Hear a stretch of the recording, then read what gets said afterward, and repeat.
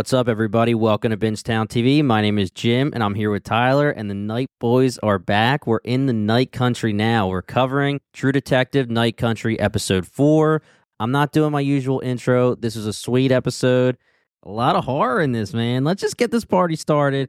If you guys want to listen to any of our other coverage, be sure to check us out at bingetowntv.com. But otherwise, let's just get right into the episode. Yeah, and we're doing a different time for this pod. It's a little bit later at night. It's the Night Country here, too. So we're really in the Night Country now. You scared, Jim? I'm a little scared. They got me. You sound a little shook. They got me in this episode a couple times. They got you with a, whoa! Yeah. Well, the screams. That's what gets me. And I had my headphones in. And it was on freaking loud, man. And when they did the scream, and I guess obviously we'll get to it, Navarro's ears were bleeding a little bit. Mine started to bleed a little bit. I was like, sure. Yeah, well, quick synopsis of the episode. So we are in kind of the lull while everybody is still hunting for Clark. We're coming up on Christmas, which is a theme of this episode, right? There's a lot of elf going on. Do they all have the same channel? We're going to come back to we're going to come back to that because there's no way that they're just individually popping on Netflix and all watching Elf. Right. I mean, come on. It's Alaska TV. Yeah, let's go. But we in this episode get a new lead. We get a little bit of follow-up on the lead that the Night Boys already uncovered. Looks like we're right there with Danvers and Navarro. We know it's good. We're asking the right questions. But in the same token, we get a lot more character development into our protagonists. We get more information about even the priors, all leading to some new clues in the dredges and ultimately a sketchy scene, which Jim just mentioned, gives us the bleeding ear. But, you know, the funny thing is we come into these just firing takes, and this is a 6-episode series. So we watch 3 episodes, we get all of our takes out, and then now this is kind of the reload. And this is what True Detective does. This is the kind of playbook of like, oh no, something in the case is going to go wrong and it's going to change the dynamics of who's working on it and what's going on in people's lives. So maybe there's a time jump. But I was honestly, we'll start off with Navarro's sister, Julia. Biggest plot piece of the episode is that Navarro's sister, Julia, who appeared to be struggling with schizophrenia, battling mental health, not only does she... Or is she? I mean, again, that is a theme in this show as well as to, you know, the difference between spirituality and seeing the dead and having mental illness. But unfortunately, she walks into the ice and dies in this episode. She dead, which ain't good. No. It's going to spiral and spiral. Tyler. Whoa, unintentional there. But it's going to spiral out of control a lot of things for Navarro's character. It almost seemed like Navarro was the one, while she is seeing a lot of different images and visions and people in the night, it seemed like she was our sturdy character, and she really just falls off, and rightfully so. I guess for you, Jim, how did you find the episode overall? But I do want to just kind of start us off by delving into Julia's death. Yeah, Julia's death was devastating. I enjoyed the episode. There was a lot of good stuff in this episode. I really do like the horror elements to it. We were talking about that piece by piece throughout the episodes, how it's been nicely woven into it. I thought they really turned it up in this episode, making me again question what genre they want to be. I mean, there's no problem with a blend of genres, but it's, you know, there was a lot more horror in this episode than the other episodes, and I'm not against it. I'm fine with a change in pace when you're doing an anthology series. That's fine with me. But like I said, yeah, Julia's death, Callie Reese killed it with all of her reactions to the death. It's devastating seeing it through her eyes, where she gets the call and she's next to young boy Pryor. She's not going to let him see it, obviously, number one, because she's Navarro and she doesn't let anybody see any emotion, but number two, because she says, go to your family. She knows his family's important. He's already been out late. Go back to your family. Very important.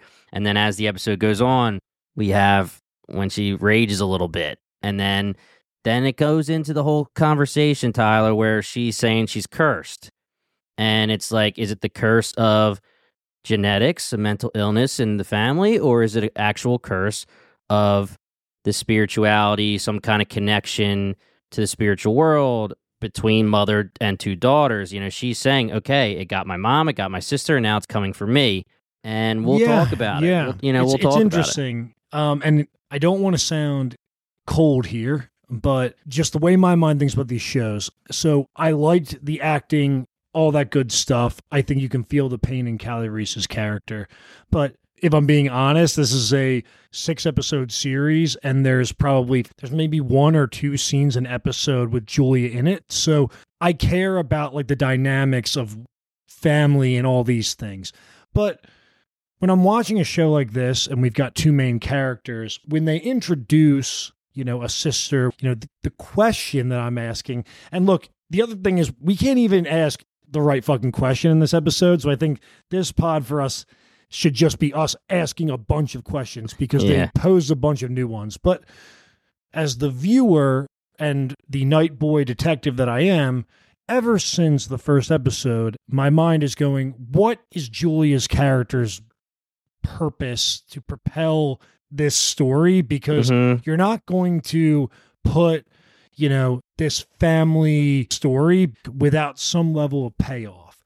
Now, one, it was important in this episode just to show the unwinding of Navarro, who probably, again, to solve this, we're going to need spirituality. We're going to need a little luck. We're going to need to be not playing by the rules. And it seems like that's just one push further to being like, what the fuck even matters besides this case, right? Yeah. But it was one of those things where there's a lot of time left, but just wondering, like, what is going to be the payoff from this? Because if they needed to spiral her out, I totally get that. And that could be as simple as it is. But it might be that there is something more with the mother in Navarro's character that we need to kind of pull out and pull out that family feeling of, the pain and the loss and that feeling that she's next. Julia, there's a couple things we can talk about, right? Tyler, that orange, you nailed that, obviously, okay? The orange wasn't there. She sees it in the lighthouse, right? Now, Julia sees the orange roll out from under her bed, okay? Then she looks under the bed, and she sees the same necklace that Navarro saw when she was having her vision in the car, right? And we're saying it's the mom's necklace, maybe something like that. Yep. Okay? Yeah. Now we're seeing the same, however you want to say it, dead body under the bed that Navarro, now we know, was seeing at the Wheeler situation. And in this episode, she saw that body and her sister's. There's obviously, they're going to do something with this to connect it, to make it matter. I mean, Navarro is following the footsteps, literally, of her sister to a point in this place that they're in. Now, again, is that Christmas tree really there? I think so. I think they set the tree up, right? Yeah, I think the tree was there. But look, yeah, I mean, when you're watching this show, you can't take anything through the eyes of Navarro and through the eyes of Danvers at face value, right? You can't.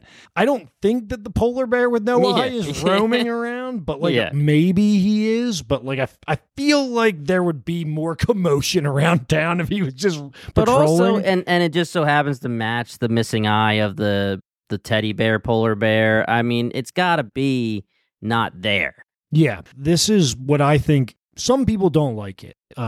That's fine. But I think one of the most interesting plot devices that makes this a unique True Detective season is how we are going through the eyes of unreliable narrators, right? We talk about it every episode, but it's so interesting and kind of speaks to Issa Lopez's struggle in making this show, in the sense that you're making something where everybody wants it to be a certain thing, but don't do it exactly the same. Right. Don't copy, but it needs to be close. You can't really win, but I mean, the horror aspect, that is Issa Lopez's jam. That's her directorial and, creative background.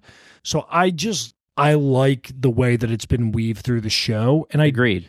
Again, it's just because they changed the narration of the show in my mind. That's to me, I'm not like, whoa, this is so supernatural, because True Detective season 1 through Rust's eyes, True Detective season 3 through Mahershala Ali's character's eyes, there is so much constantly that you have to question going on in the real world, but you don't in those seasons because of how they're explaining it. This is just the way that they're telling the story, and I think it makes it a lot more exciting for me, because while, yes, you and I can catch some Oliver Tagaq stuff, the murder weapon is a complete Hail Mary, but we were on to it, which I think they want you to be on to it, that he's going to play a bigger role. Well, let me say, Tyler, Issa Lopez did retweet the murder weapon video, which makes me think it can't be right, because why would you do that? Yeah. Look, Issa, I love the publicity. I mean, everybody does, but when she retweeted it, I was like, God damn it, it is definitely not snowshoes. Yeah. That has nothing to do with it. Yep. She's like, good guess, but gotcha.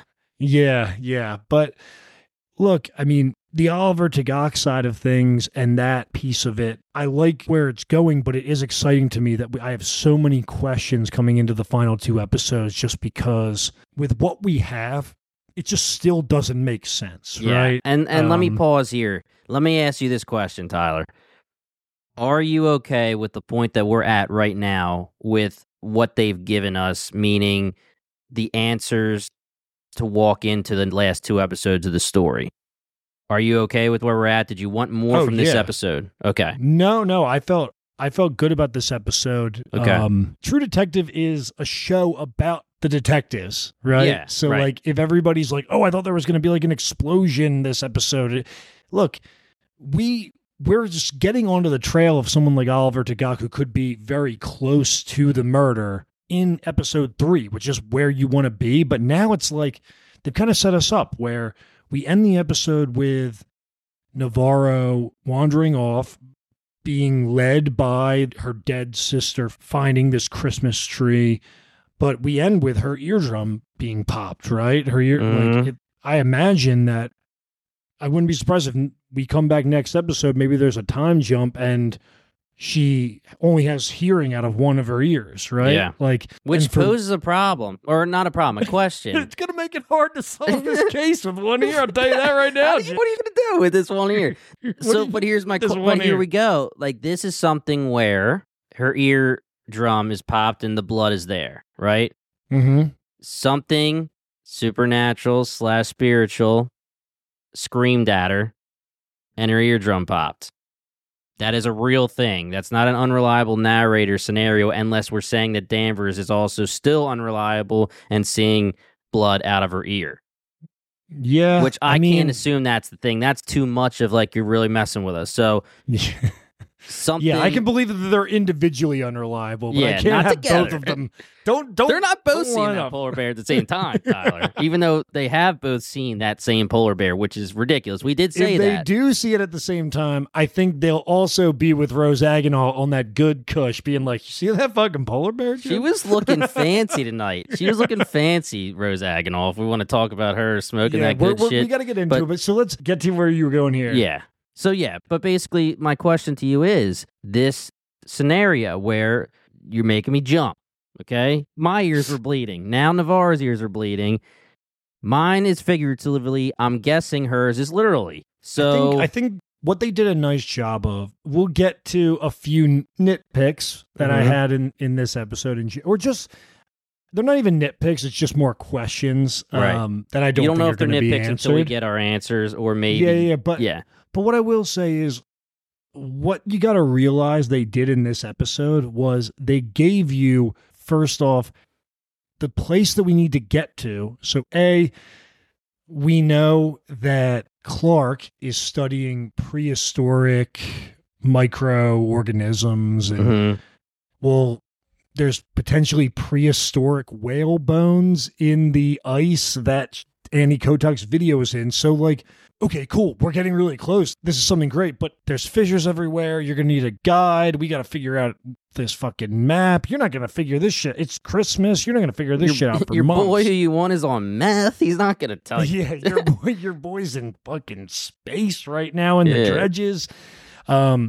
So that, to me, is more of like they're telling you as the viewer, hey, don't expect to be getting into this ice anytime soon because they got to figure out all these people to get in. And the way that you leave it with, you know, an already compromised case that's got this pressure of all this shit is happening in the town. The bodies are now moved, so technically they could give the case elsewhere.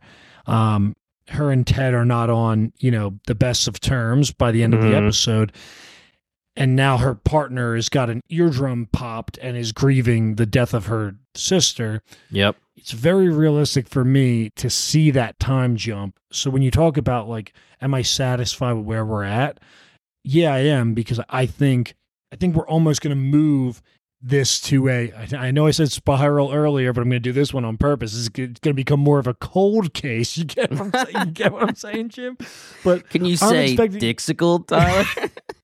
But I'm expecting this to move more to a bit of expand the time frame. It's not going to be months because we know like there's a set amount of time that's we're in darkness, but we can move it forward. And it, you know, it says like day 8 of darkness. I wouldn't be surprised if all of a sudden it's like day 30 of darkness. Yeah, and you're like, oh shit, what a lot can happen in 3 weeks, right? Right. And in the trailer, Navarro's wounds look better. So it seems like there are days, weeks, whatever in between. So if you're staging this out in 6 episodes, I mean, coming into the final third of the season, we have a lot of information. There's still some things that we don't know, and it looks like they're going to be compromised in their ability to work the case. And that's kind of setting us up for everything I want in True Detective. Yeah. I agree. You know, I'm happy. I'm fine with it. And that's following the formula. Yeah. Just doing it in 6 episodes instead of 8. So there's no problems here on my end. Again, we're doing this live pretty much, so I don't have a pulse on what the other viewers and fans are thinking. But I mean, this is just how we're feeling, and I'm happy with it too. So while we're on the topic of Navarro and the situation at the end of the episode, you guys know, if you've been listening, we do like to jump all over the place. The Night Boys don't go A to B here. When Navarro was sitting there and Danvers walked up to her, were you expecting her maybe to have her eyes burned out and her ears screwed up? Like, did you think she was going to be? You know, I will say, I try and just, you know, ride the wave mid-episode and not like think too much about where it's going to go. I'm the opposite, dude. Yeah, I know. So I'm a thinker, man. I wasn't even expecting the eardrum, to be honest, because I know Navarro's not dying right there. Right. Well, at least I think. I mean, that would have really fucked me up. But I actually liked where that was, because I thought maybe Clark was going to be dead down there or something like that. But I like where it's going. When we get to the scenario with Otis and we talk about his eyes burned out and whatever's wrong with him, just like what's wrong with the scientists. Listen, I don't know anything about why he's biting his hands off and all that kind of stuff like they were saying. He was gnawing at it and there were similar symptoms that way. But the ear thing could easily be the caverns. I mean, if you go deep in the caverns, I don't know how freaking deep you got to go to mess with your ears. But if you go deep, maybe. I think we're kind of pulling it bullshit with that. But I just don't know. Like, I'm so interested to figure out what's going to like burn someone's eyes out, make them eat their own hands, like all that crazy shit. That's not, if they actually go non-supernatural, if they have an answer for that, I'm gonna be like, oh my goodness. Like, I have no, that I'm with you too. And it's not even speculating on that front. Like, for me, if we look at some of the other characters in this episode and where we stand with them, I think it might help us also kind of set up where we're going. I'm going to start with Pete, good old Pete. Yep. Couple things here. So he continues to crush it as a detective. Yes. He's getting noticed for it. I will say, and I don't know if I'm alone on this, but when they went to Gok's Nomad Outpost, I was like, Dead. oh God, Pete is dead. But Oh, he was so dead in my head. I was happy that he escaped. They gave you the one piece for his personal life where it seems like he's the one that wanted to have his son and not his wife, right? So they keep adding that tension. Again, back to the theory of like, when you've got a 6-episode show with dialogue that's crisp as this, everything is happening for a reason. So like, there is a push-pull between Pete's life at home and the reality of him being a detective working with someone like Danvers. Are we going to get to a point in the show where he chooses his family over Danvers and that's going to be at her detriment? Or is he going to essentially, more or less show you as the viewer how Danvers' character is formed by, essentially screwing over his family? I think either way is satisfying, but I thought it was interesting how in just that quick scene, you single-handedly learn so much about his character when he says, just say it. I pushed you to have this kid and I've ruined your life. And do you have any thoughts on Pete's character? I guess if you had to choose one of those two paths, which path do you think we're walking towards for him? I think you nailed it when it comes to Pete. He is another situation where I'm going to go with Danvers ruins his family. I think he goes with Danvers. He rides or dies with her, and he eventually realizes that she pushed him too far or something along those lines. I don't know. Maybe he doesn't realize, like maybe he doesn't even think at the end of it that she was in the wrong and he just is still who he is and it just ruins his family because obviously Danvers, you would think that she would realize that what's going on with his family. I mean, this every other second he's calling and disappointing his wife. I mean, and it is really, really beating the dead horse this episode. It's like, hey, babe, I want to be a couple hours. And it's like, hey, babe, I know I told you I'd be home, but I want to be another couple hours. And it's like, hey, babe, like I got to go put my life on the line because Danvers says so. I fully agree with you. I thought he was dead. Like we just joked about I'm a thinker. I was like, dude, dead. And then obviously it gets which made me like that he didn't die, right? And he just helped her pick up a rock with the Carcosa symbol on it. Now, it wouldn't have been... We don't know Pete's place in the rest of this season. He may have a big, huge place, but it wouldn't have been bad in my eyes if he died because it does tell you something in the story. Because... Yeah, it would have just been... I don't know. I was glad that he didn't die because it's almost cliche at this point to be like, oh no, the thing that he shouldn't go towards, and he does. Yeah. And I liked that they kind of subverted expectations there, but I was thinking they were just going to stiff out the card. He was going to get picked off. Yeah. And tying them together, not to go too much into it, but I mean, the most obvious catfish kind of got to the next stage. I'm still going to say that Hank is more capable than we think, and he is covering something up from Annie Kotok's murder. He knows something. Because, again, I just don't see the value in his character so far if we don't get something more out of him. Yep. I mean, yes, he could also demonstrate like the, bullshit that is terrible at everything, and gets catfished and paints his living room blue and watches Elf. But I don't. Yeah. I just feel like he's got a little bit too much real estate for that to be his fate, and I think he has some hand to play in all of this. I definitely think there's more to him because, listen, a lesser show, and I don't want to say lesser show because if it's this and it ends up being what I'm going to say, then whatever, we'll decide at the end of the show how good the show is. But, a lesser show could use him as a way to just be like, he was a bad guy pretty much, and Pete still was able to grow up and be a great guy and do the right thing and this and that. He overcame the adversity of the bad father. There's more to him than that because the whole thing with the case file and why they had to steal it and why he hit him after he found out it was taken. Yes, you can tell me that he's just like that kind of bad father that's going to be like, don't go in my house and steal anything. But at the same time, like you said, he looked right there. He knew it was the case file, and he wouldn't give it to them when they were asking in general. It just seems like he's a problem for this case. Like, he seems like he has something more to it. Yeah, even in the first, and now if we're trying to say that he maybe covered up something at Salal Station, I mean, even in the first scene that you see him, he's trying to say, "Oh, they must have ran off," and trying to just breeze past that mayo, and cold cuts. Come on, get some cold cuts. Get some cold cuts. Get some cold cuts. So yeah, I still got my antenna up on him. I'm gonna go into Rose Agonal real quick. What is her purpose? Well, she has a link to the paranormal, right? She sees Travis Cole. I'm a little bit right now. I'm unfulfilled by her character. It's just like, oh, she's just makes this huge dinner when Navarro and her don't even seem like they had really firmed up plans, and it just doesn't seem.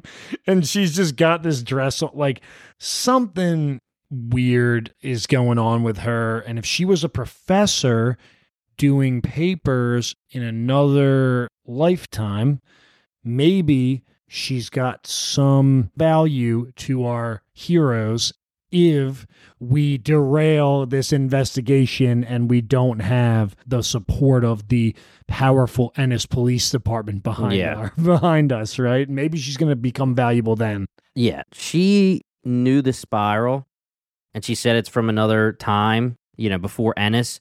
That could just be like she's like a wise spiritual person, or it could be something where I'm not saying she has to necessarily be involved with the spiral, but maybe her research, or maybe her, like, she didn't say what she was a professor in. She could have been a professor in microbiology. I mean, she could have been a professor in archaeology. I mean, it could be anything.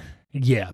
They wouldn't have that scene if they didn't want you as the viewer to know that this isn't just some stoner lady on the edge of town. She is a very capable woman that obviously has some knowledge that at one point or another will benefit them. So, and it's Fiona Shaw. I mean, you don't just give that actress you're not getting Fiona Shaw just to you're not getting Fiona Shaw just to blaze as much as she would like it. She would be like, I'm down to blaze. You want to pay me? I'll blaze all day.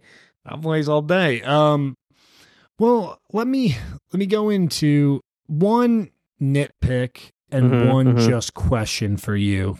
Okay. The nitpick is, we talked about this, I think, when we were going over Silo and Severance, and I'm not even saying that it's a flaw of the show, but have we really gotten to such a point in this bullshit culture where people can't connect previous episodes in the moment, and you got to do these cut flashbacks? Yeah. I don't need to know that guy that flips off, Navarro is the POS from the first episode. Yeah. I don't need to know that. And it's not like, that's obviously an editorial choice, right? That's not a directorial choice. That's the editor being like, yeah, people are dipshits watching this show, so they're going to need that. And listen, we have proof of this. We talked to Marco Siega, the showrunner, director of Dexter New Blood. He was involved in the original Dexter for a while, too. And we had some problems with the last season and the finale, and we asked him certain questions, and he was the man. He gave us honest answers, and he would say, like, listen, people would tell us that they thought, like, the person wouldn't know, the viewer wouldn't understand, or, listen, we screwed up. Like, he told us, and it is very crazy to think about those kind of things, Tyler. Like, I understand that not everybody is us, like, fine-tooth combing, but at the same time, something like that, I get that, like, it's, like, supposed to be, like, in her mind, the rage, like, you're seeing a flash of her being all pissed off from earlier in the episode, but I don't need that either. I know who that guy is. I know he's a POS, and I know she's coming back to beat his ass, or at least try to. Yeah, that's again, more of just a nitpick. Yeah. Not even against True Detective, just a shot fired at anybody watching the show that is like, who is that guy? That pisses me off. There's another flash in the episode too. It was like a multi-flash episode. I can't even remember the other one. I see red every time they happen, but it was when they found what's his face, when they found Otis Heiss. It was like, whoa, it's like, yeah, no shit, that's me on my high horse. I'll get off that ledge, but just leave people behind if they can't figure these things out. This is Prestige TV, guys. I mean, come on. Yeah, this is the Prestige TV. You don't dust off Tyler Hine and get him on a podcast to get some flashbacks in here. Yeah. The other thing, this is more of a question for you because I know you're better than me with this stuff, but I'm trying to piece together, like, how long does it take them to get from their house to the police station? How long does it take? Because it seems like, and this is the thing that's throwing me off, is the Nomad posts or anything that's outside of the city, because they get into like a car at the police station and Danvers is like, oh, they're taking the bodies. I'll be there in 5. So like, I get it. It's supposed to be a pretty small town. But, the Nomad in this episode, it's this big deal to go out to the Nomad station. And by the time, they're rolling out dough in Pete's house, but by the time he gets back, he's the biggest piece of shit ever slinking in the bed. Right. But in the episode beforehand, they're at the Nomad post, and the hospital's like, yo, this guy's awake. And they're there. Get here now. Boom, what's good? Let me question this guy before he dies. I'm just trying to understand. Yeah. Jim. How far out are we going? How far out is the dredge? What do you think about this? I think that it's tough to decipher because that long road that Danvers goes on, we've been on that road. We've been on that long road together, Tyler. Yeah, we have. We have. And that road obviously is supposed to, I think, signal when it's time that they have to go further than just the town. So, but there's not really anything there. And that could be a plot hole. Like, it could be something where it's like, not to this effect, but one of the biggest things people were very upset with towards the end of Game of Thrones was in the first however many seasons, when it's on its A game, when you're traveling. Like, you're literally in episodes where you're traveling and you can tell that distance is a long distance. But then towards the end, they're like, yeah, we got to do this in 6 episodes. We're going to time hop. We're going to jump, teleport, whatever. It's not that huge of a deal because it's still not like they're driving hours away. I would hope, but it's still tough to decipher. I feel like it's supposed to be like 15. When you go, all you have to know, I think, is it's the outskirts of the town. So that could mean, like you were about to say, 15 minutes or 5 hours, but it seems like they just are outside the town. I would hope it's maybe not the too right far. question to be asking is, after Pete drops off Navarro, does he head back to the station and take his dad up on the life that's left in that Jim Beam bottle? You feel me? Did he finish that? Still a little life left in her. I will say it is getting even to me, and we're not even there. The total darkness, right? Because throughout this whole entire episode, when they're saying like, Pete, I need you to do something else, and they're like, it's Christmas Eve, and then it's like, Pete, one more thing. I'm like, it's gotta be 4 in the freaking morning, but it could have been the day started at 10 a.m. for us, but it's still dark, and I'm not deciphering it correctly. I'm thinking when they're talking to Pete at first saying, do this, I'm thinking it's already like 8 o'clock at night or something, and they're just like adding to his crazy time, and he's not getting home until 4. I love that point, Jim, because it's something that I think is easy to brush off, but that is a really cool aspect of kind of Alaska being a character in this situation, right? Because it does throw you off. I'm with you. And just to put it out there, because I've had a couple people in my life ask me about the seemingly light parts of the episodes where it does look like there's there's light out there, and Issa actually explained this, so I just want to quickly pull that up. So in this episode, when Danvers and Navarro first get in the car, you do see light, right? Right. And you saw some in the last episode. And Issa said, after the last episode, during the long night, every day, there's a period of twilight luminosity near noon when the sun approaches the horizon, but it never rises above, and soon the light is gone again, which is almost like even more eerie, right? Yeah. Like at noon, so Danvers is rolling out of bed, getting woken up at noon. Like, what a POS move by her, just drinking the whole bottle of Svedka. If Yep. if Oreo cookies are $20, I bet that's Fedka's like that's like a $2,000 bottle. Yeah, of right. liquor. I know this was a big deal in the last episode too, because there's the scene with Pete and his wife where they're in bed. He comes in to talk to her, and there's light shining in through the closed shades, and people were like, "Oh, we got you. You know, you were filming during the day, and it's supposed to be nighttime." And then I think that's the main reason why she had to respond, because people were really talking about it during that specific scene. But again, I believe it, so it's fine. They were sitting there filming in complete darkness for 47 days. I think they could have done an extra day if they really didn't want that, but it's in there for a reason. But that goes with it. Like, it is disorienting. And as you say that too, I'm kind of throwing out like my beef with him slinking into bed, because they do say that his wife is a night nurse, so her schedule is all over the place. So maybe it's just the disorienting effect of working in total night. And we're only on day 8, so by the end of the season, we're going to be like freaking mind blown. Yeah, like sitting in fire. Our circadian rhythms are going to be totally screwed up. So there's obviously like a couple more tidbits, but I mean, we brushed over the biggest things. I'm very, very happy that Navarro raged and went to the lighthouse and at least went to them and said, like, "Why'd you let my sister leave?" Because that was one of those first things going through my head. Like, come on, they really let her leave? But they had a good answer for that. And it's true. Like, you know, if they were going to let her have a cell phone, then it must not have been too much of a lockdown scenario.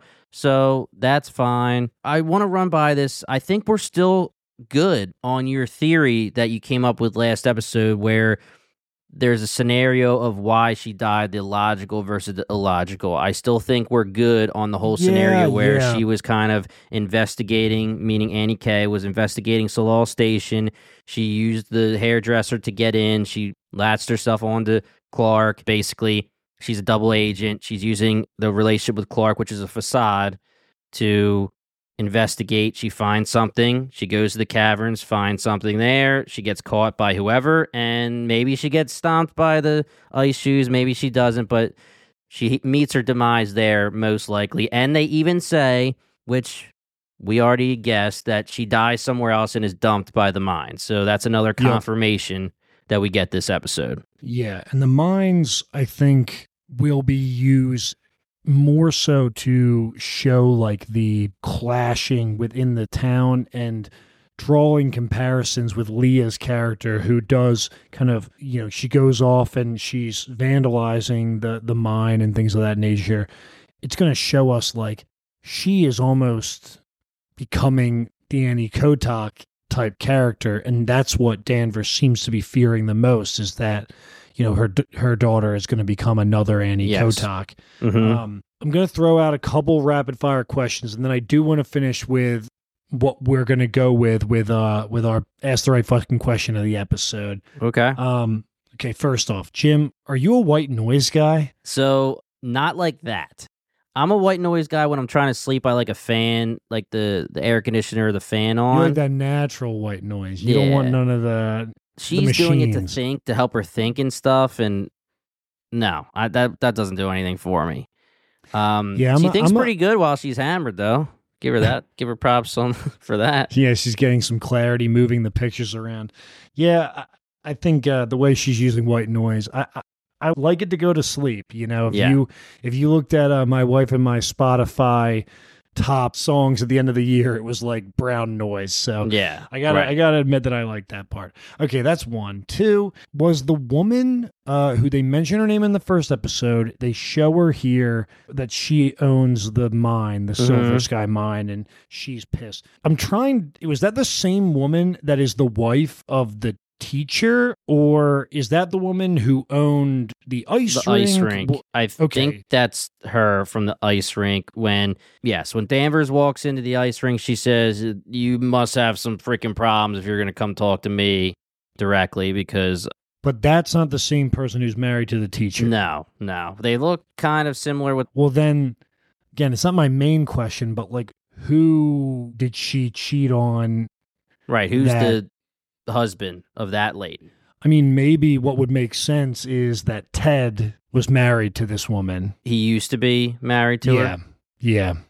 I don't think we get any kind of like confirmation of any kind of who her husband is, so that could fly. And she There's always not, wants to I be. mean, they mention her by name in the first episode in relationship with the mines, but they don't throw out names for no reason, like we talked about. And she hates Danvers because Danvers had an affair with her husband, but we don't know who her husband is. I mean, her character is pretty much pointless now. I mean, she's just, I happen to own everything. It would make sense if there's a tie with Ted, who is potentially going to be running for, some political role in his future. Just wanted to get that out there and wanted to clarify it because I was like, I know I've seen her before. I thought that it was the case of what you were saying, but wanted to make sure that wasn't sneaking past me. Right. My last quick question, just to make sure that we're on the same page. Kavik, you'd hit it, right? Oh yeah. The guy is thoughtful as hell. Yeah, I mean, he's got the kindest heart. He's taking care of Navarro. I mean, a great Christmas present too. He gives her the SpongeBob toothpaste. Yeah. Did you catch that one? Yeah, hell yeah. Come on. He's a great guy. Dude, totally. Kavik, I really don't want to see Kavik go down in this show. Yeah. That'll get me right in the feels. I don't know where he would be in the line of fire unless he somehow, they need to say like his hunter experience, he's going to go out with them into the caverns or, help them get through the fissures. Tyler, maybe. Oh, God. I mean, if we're talking about the police department resources being gone, Kavik and Rose Agonal and all of all of our ancillary characters are going to have a role to play. So I'm a Kavik stan. All right. That's all I've got. So, Jim, do you have if we're going to go to Night Boys, ask the right fucking questions. Do you have a question for us here? So, I don't know if it's necessarily a question that's just like, hey, here's my one question, but I kind of do need to talk something out with you. And it sounds like I'm going to be beating a dead horse because, Tyler, I need answers, man. I need there to be a logical answer. So let's just try it, okay? When we're going through this show, and I really do like how you brought up last episode how Annie could be the logical part of the show. And there could also be an illogical part of the show, meaning Annie was killed for a reason. They caught her messing with their operation, and they had to take her out. She was going to bust them, right? That's logical. What's illogical is how all these scientists die at the same time, pretty much, besides Clark, okay? When we're going through these episodes, there's certain things that we just can't say is spiritual and not supernatural. And I'm sorry, not logical. We can say spiritual.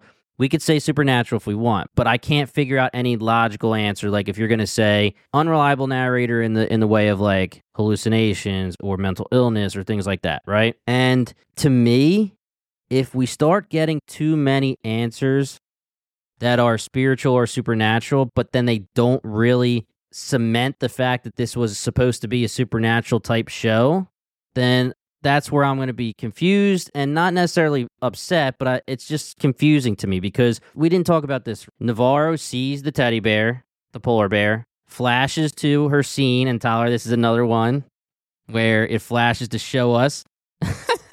It did do another flash. Well, that was actually just a flashback with her kid. Those are okay. No. I'm talking about when Navarro, it's the flash of her dream sequence where she sees the sun with the polar bear and it makes her ask. Yeah, that actually pissed me off too. Yeah, there's so many in this one. So it makes her ask, is this your son's? And then right away Danvers is like, I'm not dealing with any of this bullshit, right?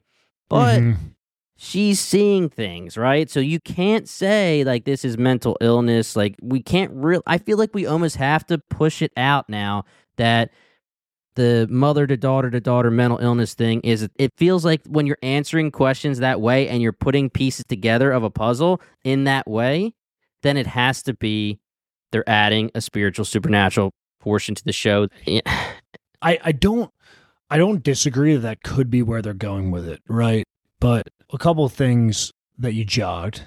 So one of the catches that Danvers has is she puts together that from the original video with Clark, the lights go out. Yes, we didn't talk about this. And in this video with Annie Kotok, the lights go out.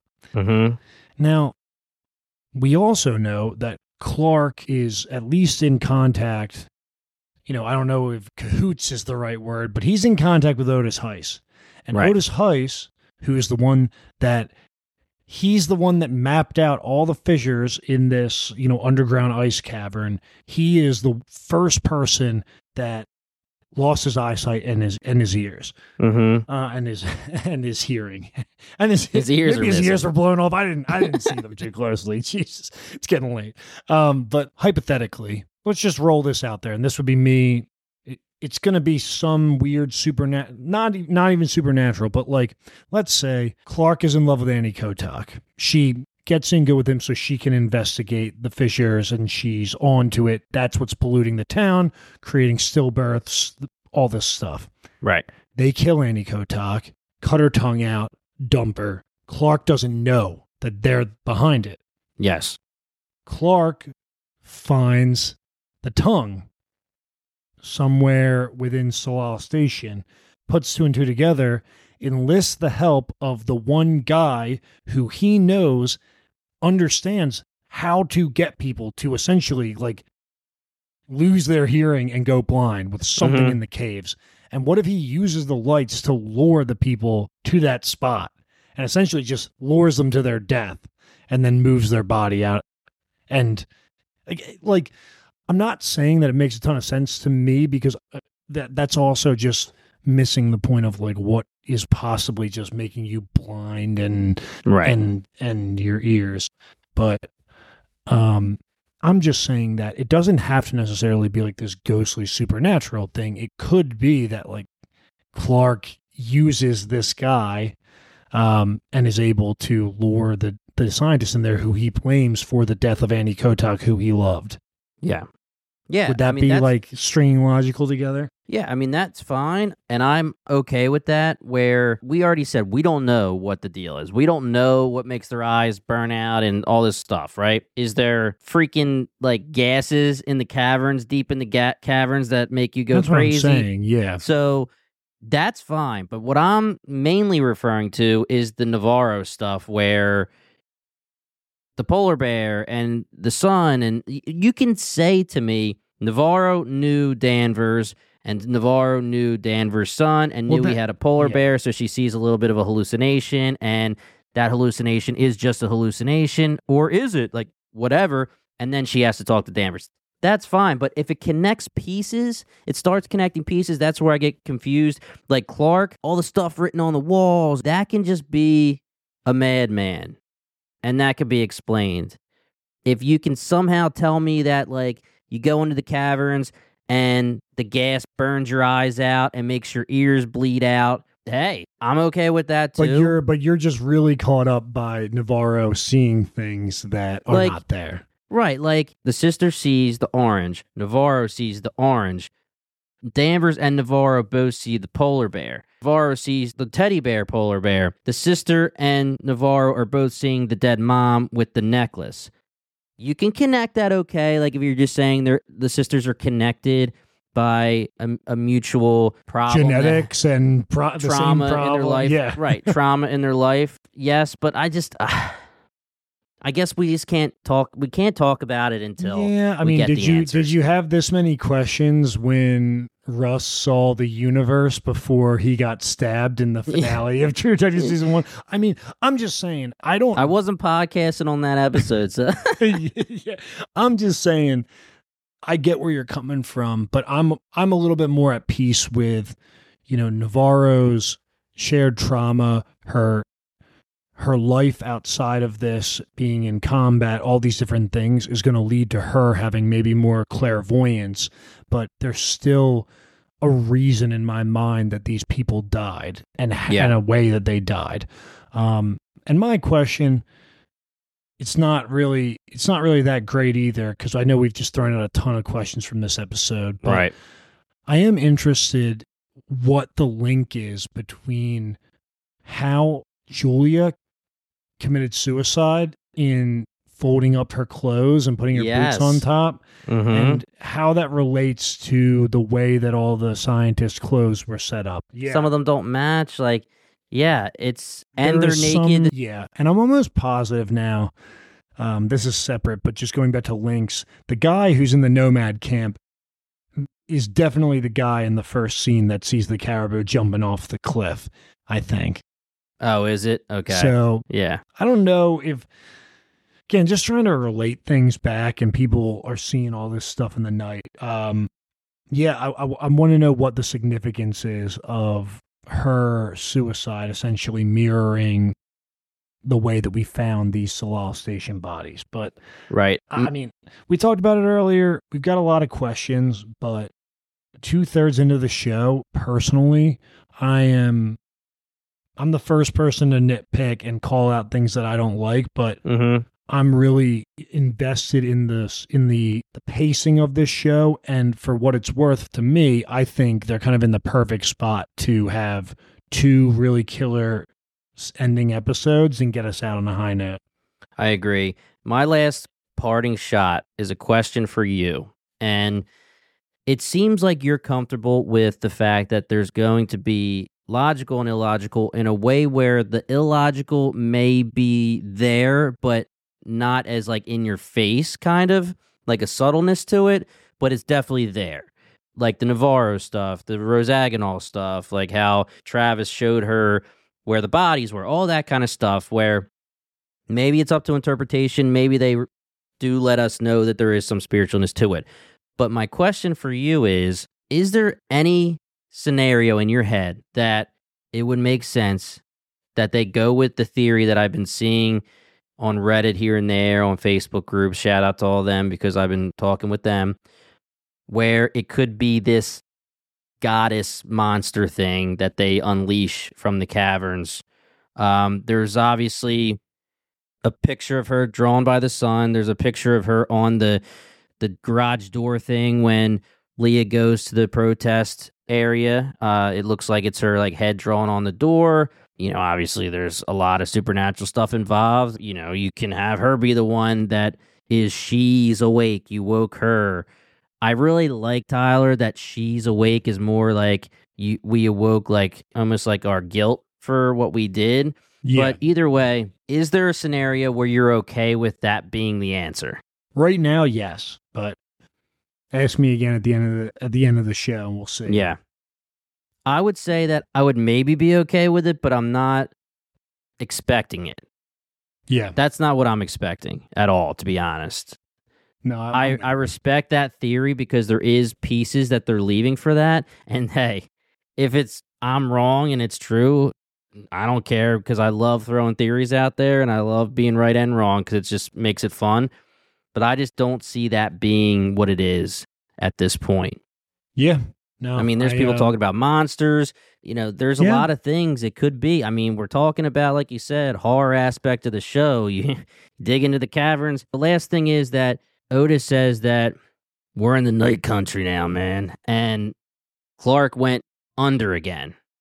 Did he go into the caverns? Is that what under is? Why does Otis have the parka? Another good question, but I think at this point we could spend 2 more hours asking questions. So did Clark somehow get the ABV and knows that they're looking for the parka?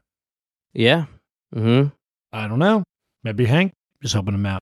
I thought that Otis was supposed to be like walking around blind and couldn't see shit. I guess is it one of his eyes was burned out, not both? I mean, it shows his one eye. On the first watch through, I didn't catch it, but you know, I mean, Otis he's got enough going on with him. The guy's got he's addicted to heroin, and he's you know, I don't want to pile on. Yeah, well, I'm going to say that he's got some faculties. No, he's got to. I mean, it's 100% that he does because when they finally showed him, his one eye was screwed up, not the other. Mm-hmm. But to me, when they first, I thought she said that the symptoms matched, meaning that both eyes burned out, whatever. But again, we could be talking about this forever. So this was our live reaction. The Night Boys don't usually do this. We like to have at least one rewatch, get a little time to let it sink in, see if we have any theories that pop up while we're in the night going to sleep. And I dream about True Detective, but this was live. Don't dream about this episode. You're gonna oh my have gosh, somebody screaming, mom dude. chasing you around. Yeah. So, guys, if we missed anything, if when you do your rewatch you see something, hit us up. We have the Discord. Twitter, Instagram, DMs, whatever you want. We put the Discord in the show notes. We have all of our social links in the show notes. It's all there. We love talking to all you guys. We've had a lot of people talking to us on TikTok when I'm posting your theory and my theory, Tyler. We had some people come up with their own questions to ask, and they were good questions, very similar, very in line with us. So it's a great time. So, guys, if you like what you heard, check us out at BingetownTV.com.